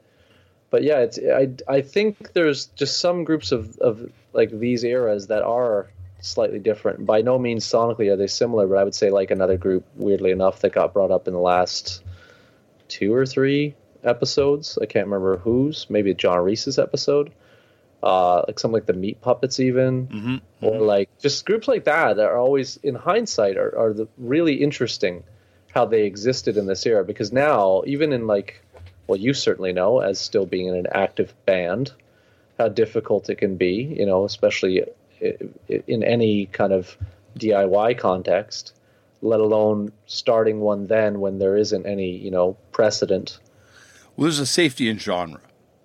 Exactly. You know, like you can be pinpointed as being like something that's typified of a genre, or you know, better yet, create your own genre that other bands follow. Like you can always kind of like exist in that world, and it's when you try and do anything that's not in genre, that's when you wind up kind of like alienating people. Yes, and I think that your question was, I expected more of a, they, you know, whatever, people were into them for a minute and then they just they got off the train. But I don't know, like I don't know. The other thing is, you know, sometimes an area produces a group and it's beloved, and that's that, right? Yeah. Because I guess, because were Dead Moon actually from Portland or no? Yep. Yeah. I think so. Right? You got to figure there's definitely he moved up there at some point, but I think that was in the 70s. But I still think that's, you know, there's another example of a group that, you know, existed in its own thing. Yeah. And is one of those other sort of classic, you know, well, outlier to a degree, but, you know, like, you know, weirdly enough, like, you know, and you might understand that, like, you might laugh at this, but also get what I mean. Like, Dead Moon to me are like, weirdly enough, like it totally different sonically and even whatever politically, so to speak, but like they're like the American Crass in the sense where it's unreal. It's too pure. It doesn't make any sense. They could do kind of whatever they want and it always works. Even if it doesn't work, it still works, if that makes sense. Yeah. So it's just, you know, that I don't know what it is with that geographical region of the world, but there was some stuff going on in these years that just, I don't know, things worked. Well, he's just one of those talents, you know, like he just, you know, Fred, I was talking about right now. Yeah. Tootie as well, like, you know, not taking anything away from Tootie, but that, you know, like he did so many different bands that are all amazing. Yep. You know, Lollipop Shop, The Rats, he even had a funk record. Well, yeah, and didn't he have? Wasn't there something pre-Lollipop Shop too? It was like weird solo stuff. Because I thought he was like a. Yeah, he's like this record that's like Fourth Blue Monday. Okay. Wrong for Me. That's like a solo single, I guess, from '69. Yeah. It's like a soul R&B song. Yeah, but either way, you know what I mean. What I'm trying to establish here with this, bringing up that Dead Moon is the American Crass, which is my new. That's a Damian style hot take that I. Yeah, that is a Damian style hot take. But you fucking lunatic. But what was I going to say? There's just something I think that in certain areas or certain cities works that wouldn't work anywhere else. Mm-hmm. And perhaps Burma is the example on the East Coast, and the Wipers are the example on the Pacific Northwest. And I don't know what other. I'm sure there's a few other ones you could name here or there, but I don't know. I don't know how to explain it other than that the Wipers were simultaneously like way ahead of their time and also completely with their time. Yeah. I wonder who would be from Canada. Whew, that would be a tough one. I mean, well, to me, like and we've talked about this before, the sort of more up the middle take on this. By no means is this band up the middle, but No Means No. You know, you're right. You're right. No Means No would probably be that kind of band where they're not, you know, they have those elements, but they're not always playing just up the middle and you know, doing everything by, by the the established rules or whatever. And I think it worked somehow still. Yeah, and right. they're another group that lasted a long time, and their late records are very good as well. So, yeah, I mean, we've definitely given them a lot of love in the past, and perhaps not enough. But yeah, there's No Means No, maybe, or I'm trying to think of. It's a tough one because these are the groups now that are the most interesting to me. I'd like to read more about these groups and how they existed, because I think it would have been a really tough go for some of these in these certain eras, especially when like something like hardcore becomes such a thing, or like these genres which maybe they don't get accepted in. Sorry, just sneezing. Hit No mute worries. for a second there. No, I agree. Like, I think that was, you kind of got chased out, and I guess that was the birth of alternative rock. Yeah. As things got more codified, and it was like, okay, you have to fit into these parameters. It's like, okay, well, we're gonna have to do our own thing now. These bands that didn't fit in anymore with like what was becoming punk rock at that point. Like think about Sonic Youth. Yeah, they're another great example too. I think theirs is a little more polarizing in the sense that they existed in a scene that was perhaps a little more diverse sonically, and so therefore maybe some of their high art aspirations at times were a little more tolerable, rather than like kind of bringing that out of nowhere, in some other city that doesn't have that kind of whatever association to those things. But yeah, they're a good example. Sonic Youth in hindsight are a great example of this. Yeah. I think for people like you and I think we came to them at an era where they were a lot more of like an established rock group. Yeah, they tell these stories, and I think that's, what is it, Confusion is Next book? Yeah. About going to these shows and just kind of like not fitting in with what people were calling punk at that time. And you can kind of see there's like this, like this shift that happens. You hear about it everywhere, the punk hardcore kind of divide. Well, I think it'd be weirder even for someone like, like Dinosaur Jr., because it's like those guys were in, you know what I mean? Like they make one of the top, American hardcore records, and then they end up creating another band. And I don't know if that was, I don't think it was maybe not bummed on it, but I don't think anybody like from the hardcore punk scene was like psyched on Dino Jr. would be my guess. I think so. I think people were. I think like a lot of people were kind of hitting that point, right? Like, they were getting to that age where they were aging out of the scene. Like they wound up on Gerard's label right out of the bat. Right. No, that's true. Scene, yeah, right. And he was their manager when they were in Deep Wound. That's right. But either way, my point is, you are right on the age out. I just think like there's any band like that's going to experience that sort of not fitting in thing, because it's not doing it. It's not exactly doing it as it is expected, and therefore, of course, you're gonna catch some kind of, if not flack, just your reception might not be the smoothest or any reception at all. Mm-hmm. And I think like Poison Idea, like we were talking about, they're kind of like another band that almost fits into this. For sure. The only thing I would say differently is that like every one of their records is a banger. So, absolutely. So they never threw any. Is a banger, 100%. So they never threw any curveballs that are like, people are like, what, and then just get out of it. But they also like you were saying off the top, they didn't fit in with kind of like, the classic kind of like, oh, this is the hardcore rules. You look this way, you dress this way. Yes, I think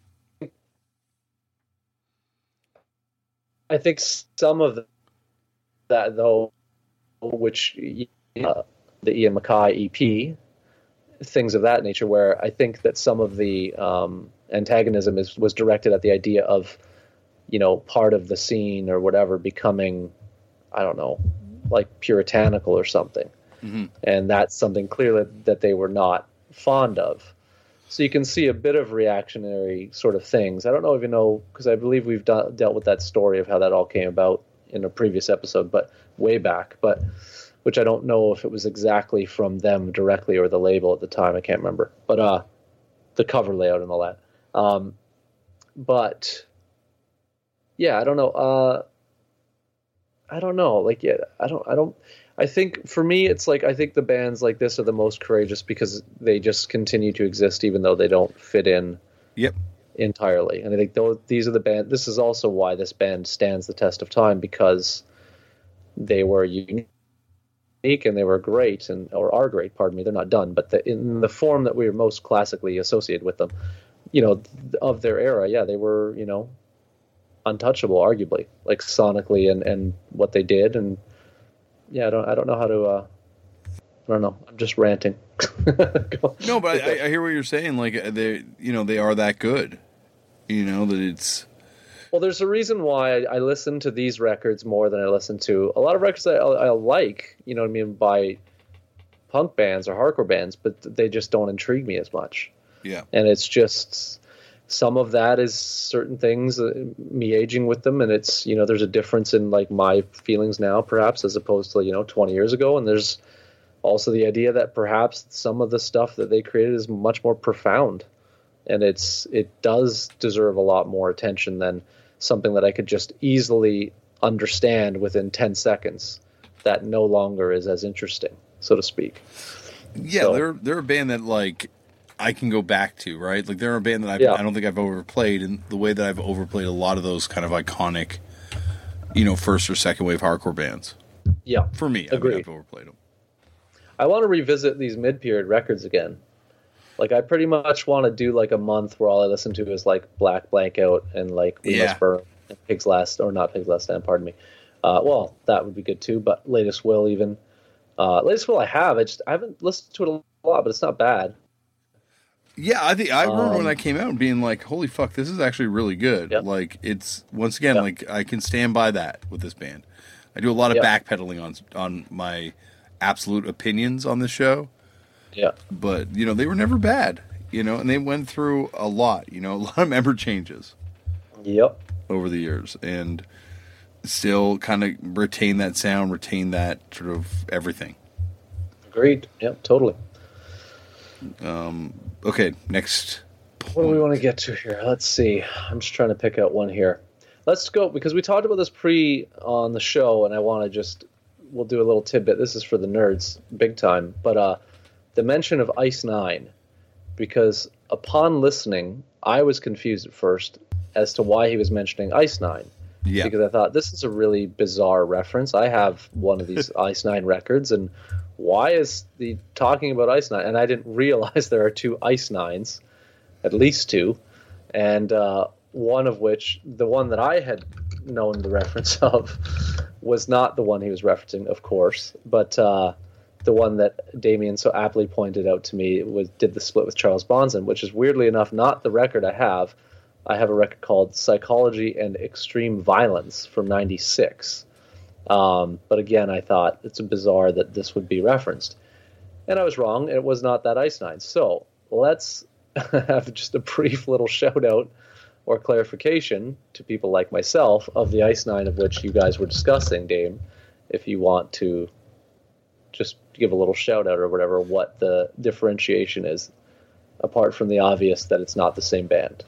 Yeah, they're just like this killer Portland punk band, first wave punk hardcore band that put out a awesome single that is worth kind of tracking down. Goes for a little bit of money now, looking on the it's the resource has you're spending over 100, let's just say, all day long. Yeah, but the single is called Out. And actually, I guess the differentiation is this is Ice 9 is the numeral, whereas the other one I was talking about is Ice 9 written, Nine. Yeah. Perhaps that's the differentiation, obviously, in name. But from 79. But yeah, do you happen to have this, Dave? Yeah, I did. Actually, I got this from Chris Corey in a trade. Wow. One time, I think for the Together comp. Oh, wow. Correctly, I got this in another Pusshead record. One of the Pusshead compilations that he did. But he had gotten this from, I believe, it was Amoeba, and it was just out in the bins for like nice. Next to nothing. Wow. And so he picked it up, and I traded it for my I at one point fancied myself. I'm going to be like, I'm going to be one of those Rev collectors that tries to get every version of the Rev record, and then realized quickly how futile that was, and traded some of my doubles. So this record here, there's an interesting tidbit I find upon reading on the resource here. It said 3rd edition sleeves of this single, out. Some edition sleeves have Discouraged Records rubber stamps. Yeah. In the rear. Yeah, and it's almost impossible to tell the difference between the two. Yeah. But this is one that Chris Corey got authenticated from Discourage. Nice. So it is a second press, but I've never even seen one of these first press ones in person. Yeah, really cool. Cool band, an amazing band. Once again, one of those bands that I don't think this has been reissued. Like, there's no mention. There's no mention on the whatever on the resource, other than just saying that there's 2nd and 3rd editions, but I don't know really what that means. I don't think it sounds like it's just all the sleeves. And there was recently a fantastic little zine put out about the history of Ice Nine. From who? Like where was that? I saw it on Instagram. Someone did it. Looking up Ice Nine zine.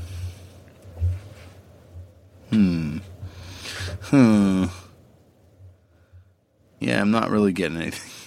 Either way, I just wanted to mention that just because when I shouldn't say this because they do write Ice 9 and 9 numeral, so I guess it goes back and forth. But yeah, anyway, when I was listening, I just thought it was bizarre, and then I realized you pointed out that it was not the same group, which I should have understood immediately based on the years that I was referencing bands from. But unless they were the first time traveling hardcore band. True, yeah. We've come from the future to play you Power Violence. I like the idea of a group not releasing a single from 79 up until 96. I think that would... Well, Visual Discrimination had like a big pause too. But that's like 17 years. Yes. That's pretty insane. We didn't feel motivated until 17 years later. Yeah. We finally felt like we had to address some issues in the scene. I think perhaps the only group to possibly do that, because I believe they reformed in some capacity, despite, I believe, late members, is that Death group. Which band? Death, the Detroit Death. Oh, yeah, and also the Hot Nasties just put out a new single. Okay, wow. On Ugly Pop, the aforementioned Simon Harvey's label. Yeah. So they're... But how long was the last of theirs? 79? Really? 80 or 81 maybe? You sure they didn't do anything in between? No. You are correct. Wow. Yep. 80 to 2018. Okay, so they beat my mention. Yeah, they're like 37 years, 38 years. That's wild. I think they lost some members, so I think that's what inspired them to get back together. Yeah, gotcha. So, but so pick that up, Yes. What don't we're agree going with to lead singer's marijuana policies though at all, or the guy who runs the label for that matter. I don't know anything about what you're speaking of. They're pretty vocal. Check out their social media for a minute. I'm sure they'll let you know. Okay. Opinions. I don't know. Okay, so I'm assuming they're not as enthusiastic as you are about marijuana. No, is what you're saying. They fall somewhere. I would say on the other side of you, Chris, because you are, not a partaker. Not a partaker. But you are, you're someone who understands its place in some people's lives. Sure. Yeah, I'm in. For me, I'm a very weirdly easygoing in terms of like, well, if it's your thing, go ahead. You knew me as a freak before this. You know how weird I was. Yeah, I know a lot of weird people from a lot of weird positions in life, both medicated or not, or however you want to say it, sober or not. So, I don't judge in that regard really, unless I don't like you anyway, upon which I judge you. But I think this has brought me down to myself. I think for me, you know, it's brought me to a more reasonable place. I was pretty unreasonable at times, Chris. You've always been an interesting character, Dame. I don't. I liked you. I liked both versions, but yes, you seem more of a whole genuine human being in your current state. But I attribute a lot of that to you having 3 children and having a family and all of that as well. So I don't know what to give too much credit to. I think that's just becoming like a more fully functioning human being in the world that is contributing in a positive way. There you go. Yeah, I appreciate that. I think it's my kids, and we eat a little bit, but definitely kids too. Yeah, but I think what it is like when you get in your position in life, you have an investment in life that is beyond yourself. Yes. So therefore, you have to, and in a good way. It's not like it's not like a. This is a funny discussion, by the way, but we'll continue. It's not like it's a compromise in the true sense where you feel it as a compromise, but it's things you love. So you have to change certain things about what you're doing or what you're focused on. And I think, be it intentional or not, you've done that over these years. So there you go. That's what I attribute it to. So I'm happy that you're happy doing all that other stuff too, but I see it as that also.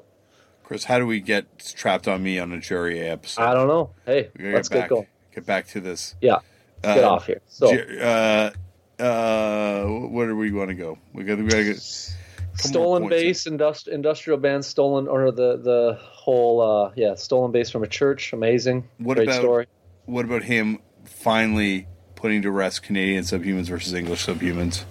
That was great. I agree. I also agree. So we're unanimous on that. Sorry, Fat Mike. Case closed. The Smegma thing, I wasn't aware that he had any involvement with that. That's great. I knew he played on a recording with them, but I had no idea that was auditioning with Do They Owe Us a Living. Yeah, great choice. Again, is that the best Crass song? Probably. Yeah, for me too. It's a hell of a song. But did I ever tell you that we weren't allowed to play that on the BBC? The business cover of it. Really? No, why? The DJ got weirded out. It was like an American guy that wasn't even there, and they're like, "You can request any song," and Jones like, "I want to hear Do They Owe Us a Living," and they were like, "We can't play that." That's bizarre. Oh, weird. Yeah, that is weird. As someone who's been in a band that has covered that song, and it sort of gave a new life where people always then asked for it, upon which we covered it, I think, once, maybe twice. Yeah. Great song. But yeah, I know of that, living in that moment. So auditioning with that is knowing how to play the bass on that, it's a funny addition that you would choose that song. Although it does have a little bit of moments in it, I guess. Does it really? Because flex on. Yeah, it does. If you no, it's got the 2 notes, but then it's got like when it's like the Do I Always Live, it's got like like you can do a little Matt Freeman or whatever. Yeah, Matt Freeman. Yeah. If you want. Yeah, it's got some changes. So this is one thing I wanted clarity on, because for some reason I got lost in this. I'm just reading this now. So the Imperialist Pigs, which I would like to mention. And so Imperialist Pigs was Tom's band before? Yes. Because I have that single, but so Jerry wasn't in it. No. In any form. And then it just becomes Poison Idea, essentially. They merged the 2 bands together. I don't know why I missed that in the interview. Must have been sidetracked when that came up. Or if it was just a little mention. I think it's a little mention. That single is great, by the way. A fantastic single. Was reissued, I think, is technically the term for it. Or did it ever really come out? I don't think it ever came out. I don't think it was even a tape when it came out before. Yeah.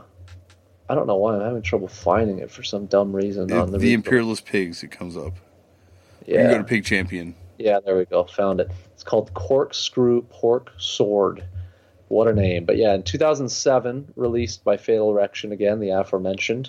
Yeah. And it's a very cool record if you like raging first wave American hardcore, and it's very much in line with like the Pick Your King era of Poison Idea, if you will. But again, predates. Yeah, great. Recorded, oh wow, in Vancouver, Washington, and Eugene, Oregon. I thought the mentions about Eugene were very interesting. The fact that he's from Eugene, I thought was neat. I didn't think that would be a thing either. Thought it was going to be a strictly Portland thing. I think I knew he was from Eugene because they put up that band Osgood Slaughter. You know, that was from Eugene. Okay, so I don't know the Eugene bands, to be honest, but I'll take your word. Okay. I'm trying to remember, is it the Osgood Slaughter? Have we done a deep dive on Fatal Erection and American Leather? We've not. Let's do a little bit here. So Fatal Erection, which has a pretty insane... And that's not their label. No, it's run by, what is Malcolm is his name. Steven says in the resource. And, yeah, so... And Pig Champion. Pig Champion started with them. Oh, sorry, it does say both. Correct. Yeah. Okay. But when I remember dealing with this was Malcolm, and he so he was still doing, at this time, last I had any interaction, was he was doing that Imperialist Pig single. And so I guess, sadly enough, that was 11 years ago now. That's crazy. But, yeah, cool label. I've always, like, the label is, to me, this label in specific, because it doesn't have a huge catalog, and it's got strange movements. So the one that's the most interesting that, like, piqued my radar, apart from, obviously, the Poison stuff, was they did that Turbo Negro Flying Crap split. Yep. Which, of course, is just, like, bizarre now in hindsight. What about the first Accused record? Yeah, that too.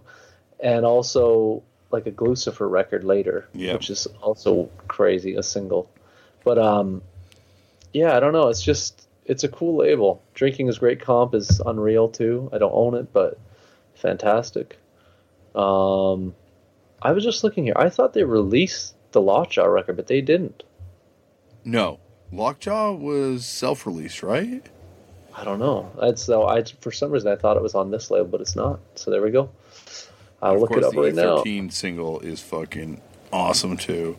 I've never heard that still. Oh, really? But yeah, you're right. First, Lockjaw is its own. Actually, both singles are self-released. The album is on Antidoto. Oh, that's a new record. Never mind. It's from 2016. But the original era. Yeah. But no, I haven't heard that E13. It's fantastic. And like what? Yeah, I guess like I probably thought Lockjaw was on this label because of the comp. Yeah, I think that's where my brain was going there. Just like to point out, for those of you who are following in the resource like mega nerds, if you listen to the show, it is funny that the E13 record also has a wrestling still as the cover of the 7-inch, and Damian loves it. Go figure. I had that single though before I fell in love with wrestling again. Yes, I know. I'm just laughing. Just pointing that out. Also, that Final Warning record is awesome as well. Yes. From 84. A fantastic record. And has one of the great sort of now overused aesthetics, but the cover of that record is perfectly simplistic and looks like all black metal records started to look 10 years later. Yeah, they were like the kind of the band that I think pioneered that aesthetic. Yeah, because they're really using like that weird, it's not, I don't know what specific typeface, but it's like a weird, yeah, you'll see it if you know it. Anyway, the 7-inch is great. I remember Pete having this in his store here, and I did not pull the trigger on it, and I wish I had. I think that's where I must have gotten that copy. Yeah. I got my copy at Pete's. It's not a huge money record, thank goodness. No. But it's enough. It's funny because the E13 is so much, it's like that's the big money record on that label. Yeah, it is. Apart from the Poison Idea stuff, obviously. Yeah. And the Turbo Negro, that record, I still want that 10-inch so badly. You don't have that? Nope. That's not that big of a money record, but yeah. It's big enough and it just doesn't show up. You're right. Yeah. I was fortunate enough to get a copy, but yeah. The thing I think is cool about this is it has an Obi strip, which is like pointless, but it's just cool looking on it. For the record nerds out there who pay attention. But I mean, for me, no disrespect, but it's very much like a one-sided record in my mind. I don't tend to listen to the Flying Crap side all that much. Let's do a flying crap. I don't know much about this band, but I just wasn't moved by the stuff on the that record. Where they're even from? It doesn't tend to say where that I can see. They look European. Not to generalize, but they look maybe Norwegian or... My thought is that they were another Norwegian band, they but must I'm be Norwegian. not positive. Weirdly enough, on a full length they did in '95, they covered the Undertones and Krongen. So, man, they got sick covers too. Yeah, but their side of that 10-inch I was not moved by, even though they cover Search and Destroy. Even it's just nothing jumped out at me about it. I'd have to re-listen to it though. Well, as we've discussed on this show before, splits tend to be a one-sided affair. It's true. Weirdly enough, though, and I just thought of this now, this might be the greatest collection of Turbo songs in one spot, because it's all bangers. Like that's maybe why this is such a one-sided record on top of it. Holy fuck, yeah. It's that really might be good. like the best song. Is that all off Ask Cobra? Death Time definitely is. Yeah. Midnight Nambla. Midnight Nambla, yeah, I think it all is. But I think this recording is not the same. No, as I know, yeah. I'm not mistaken. I think those are like maybe the 4 best songs on that record. Yeah, well, for me, the only one it's missing is Hobbit Motherfuckers, which is amazing. Yeah. It's my favorite Turbo song. But yeah, Death Time is one of the unsung, like, raging songs that no one will credit in 2018 probably, but it's fantastic. Yeah. For those of you who can bear listening to Turbo in this context. But yeah, like Ask Cobra, phenomenal record as well. But yeah, the split's cool, but I find it to be a one-sided split from my experience. It's amazing that Osgood Slaughter is the last record that comes out in the first run, and then the label starts up again. Like, what is it, 8 years later? Yeah. To do the Fatal Erection record, the Turbo record, and this E13 record, the Glucifer record, then goes dormant for about 10 years, and then does the Imperialist Pigs. Yeah, that seemed to be like an homage, because that came out just after he'd passed. Yeah, that's so true. That was the impetus for that. I've still never heard this Fatal Erection record. Dude, I want to get this fucking Glucifer record. Do you have this Fatal Erection? Have you heard it? The Fatal Erection single? Yeah. Yeah. Yeah, it's not bad. It's not bad at all. Like, that's the dude from E13. Yeah, but it's just like with friggin' everyone else. Slayer, Hippie Pig, and yeah, that's wild. Yeah. I gotta hear that. Cool. Anyway, yeah. Well, this group, cool. I didn't know Osgood Slaughter was also E13 people. So E13 must have been from Eugene as well. Is that what E stands for? Oh, maybe, actually. They've got a website. Anybody who knows these answers, if you're deep Pacific Northwest, specifically Portland, Eugene centric, hit us up, turnedoutapunkfootnotes@gmail.com for clarity on any of these issues. Dude, actually, their name was E13, and then I think they just changed it to E13. Oh, okay. I'm reading their webpage right now. The site is called Exploit Systems. Oh, but then it's also the Eugene 13 is also. There we go. See? Yeah. Either way. So, very cool. Yeah, go to the resource. There's a link to this webpage that I'm reading now. Chris, I will now read this webpage to myself quietly, and you can wrap up the show. I think, though, we are getting towards the end of the show. Yeah, I don't like... We could talk about the Japanese stories, which are incredible, and don't even really need to be said. The craziest Sukevi story ever? Great. I just like the idea of someone having the audacity to do that to anybody. Damn. Let alone in that case. Damn. It's like stepping on Superman's cape. I like the idea that the mentors, when he says the mentors were bad, and you're like, well, they were. He's like, no, they were really bad. That was also very funny. I wonder how bad a bad mentors would have been. Oh my, train wreck, train wreck central. Yeah. trying to think if there's anything else that we didn't touch on that he touches on that I thought was really funny, or some little tidbits. Saying that the Germs could actually play, I also agree. I like the idea of that being like bands saying they can't play, but they actually can. I think the Fix story, if we want to talk about anything, you had always mentioned in an urban legend about that Fix record and Poison Idea's involvement, or specifically, more importantly, Tom's obsession with it in relation to Poison Idea. And I had always thought that sounds like the coolest story ever, but it also sounds like, like an urban legend. I'm not sure how, accurate that is. Because the initial tale I heard from you was that they scheduled their tour around where. No, I had always heard that he scheduled a road trip. Oh, okay. I thought it was a tour that they had done was pick dates around where, I believe it was where the Fix had played or something. Yeah, so the idea was I'd heard that he had made a road trip to all these places Fix had played on that tour. Gotcha. Okay. Looking for the record in stores is what I actually heard. The story I heard. Yeah. So to have it clarified by Jerry that it was in fact where they were playing, and he was going directly to those places and getting their promo stuff they sent is brilliant. Actually, totally brilliant move in hindsight, especially. But also, who would have thought? I don't know, maybe I'm just not that person, but, I wasn't, hitting up every store or every single person that potentially would have had a, I don't even know, a fucking Fast Break record on Stanhard Records. I agree. I'd say, Floor Punch would probably be a better... Floor Punch on Gold, you mean? Yeah, just when that came out, just trying to they played here. Okay, did they come by with records to some DIY store or something? But I think even then, that stuff, people had a value attached to it at that point already. True. So that's also not correct. You're right.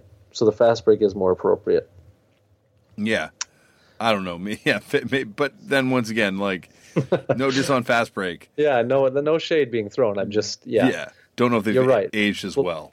Floor Punch on Gold was hype out of the gate, no matter what. Yeah. Yeah, people were freaking out for that record. Same with a Judge on. Yes. Chunking. Exactly. But so I don't know. I think it's you're right. I don't know of any fairly contemporary groups that I feel that have ever felt that enthusiastic about to try and chase down clubs they played to try and get promo stuff that they might have sent. Yeah. That's dedication. Yeah, it's next level, and it speaks to the cover of Record Collectors Are Pretentious Assholes. Yeah, because that stuff would have been kind of new at that point. Oh, you know what? The one thing I didn't see on there is, didn't they just have a White House record on there? On that cover, that record? I think I swore there was. Not that I ever remember, but again, I just unearthed things I didn't see before on it tonight, so let's have another look. But it's not that I can see anywhere. No. I mean, it might be here. Underneath, the Record Collectors portion, there's a lot going on, so it's hard to pick out. But even then, they're just on the shit that no one was really onto back then. No.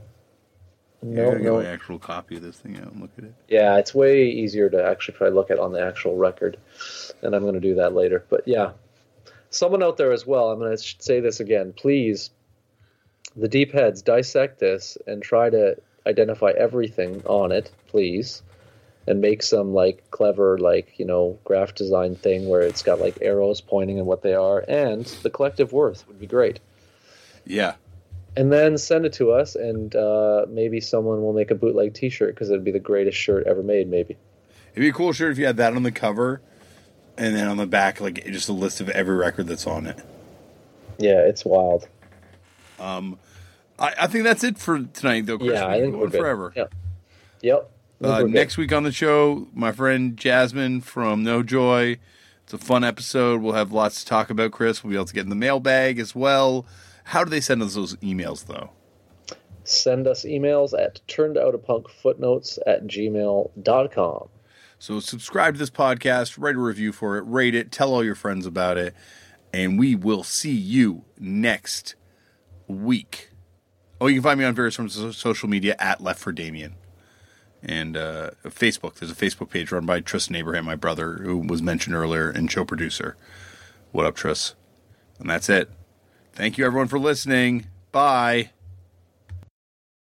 Say goodbye to your credit card rewards. Greedy corporate mega stores, led by Walmart and Target, are pushing for a law in Congress to take away your hard-earned cash back and travel points to line their pockets. The Durbin-Marshall credit card bill would enact harmful credit card routing mandates that would end credit card rewards as we know it. If you love your credit card rewards, tell your lawmakers, hands off my rewards. Tell them to oppose the Durbin-Marshall credit card bill.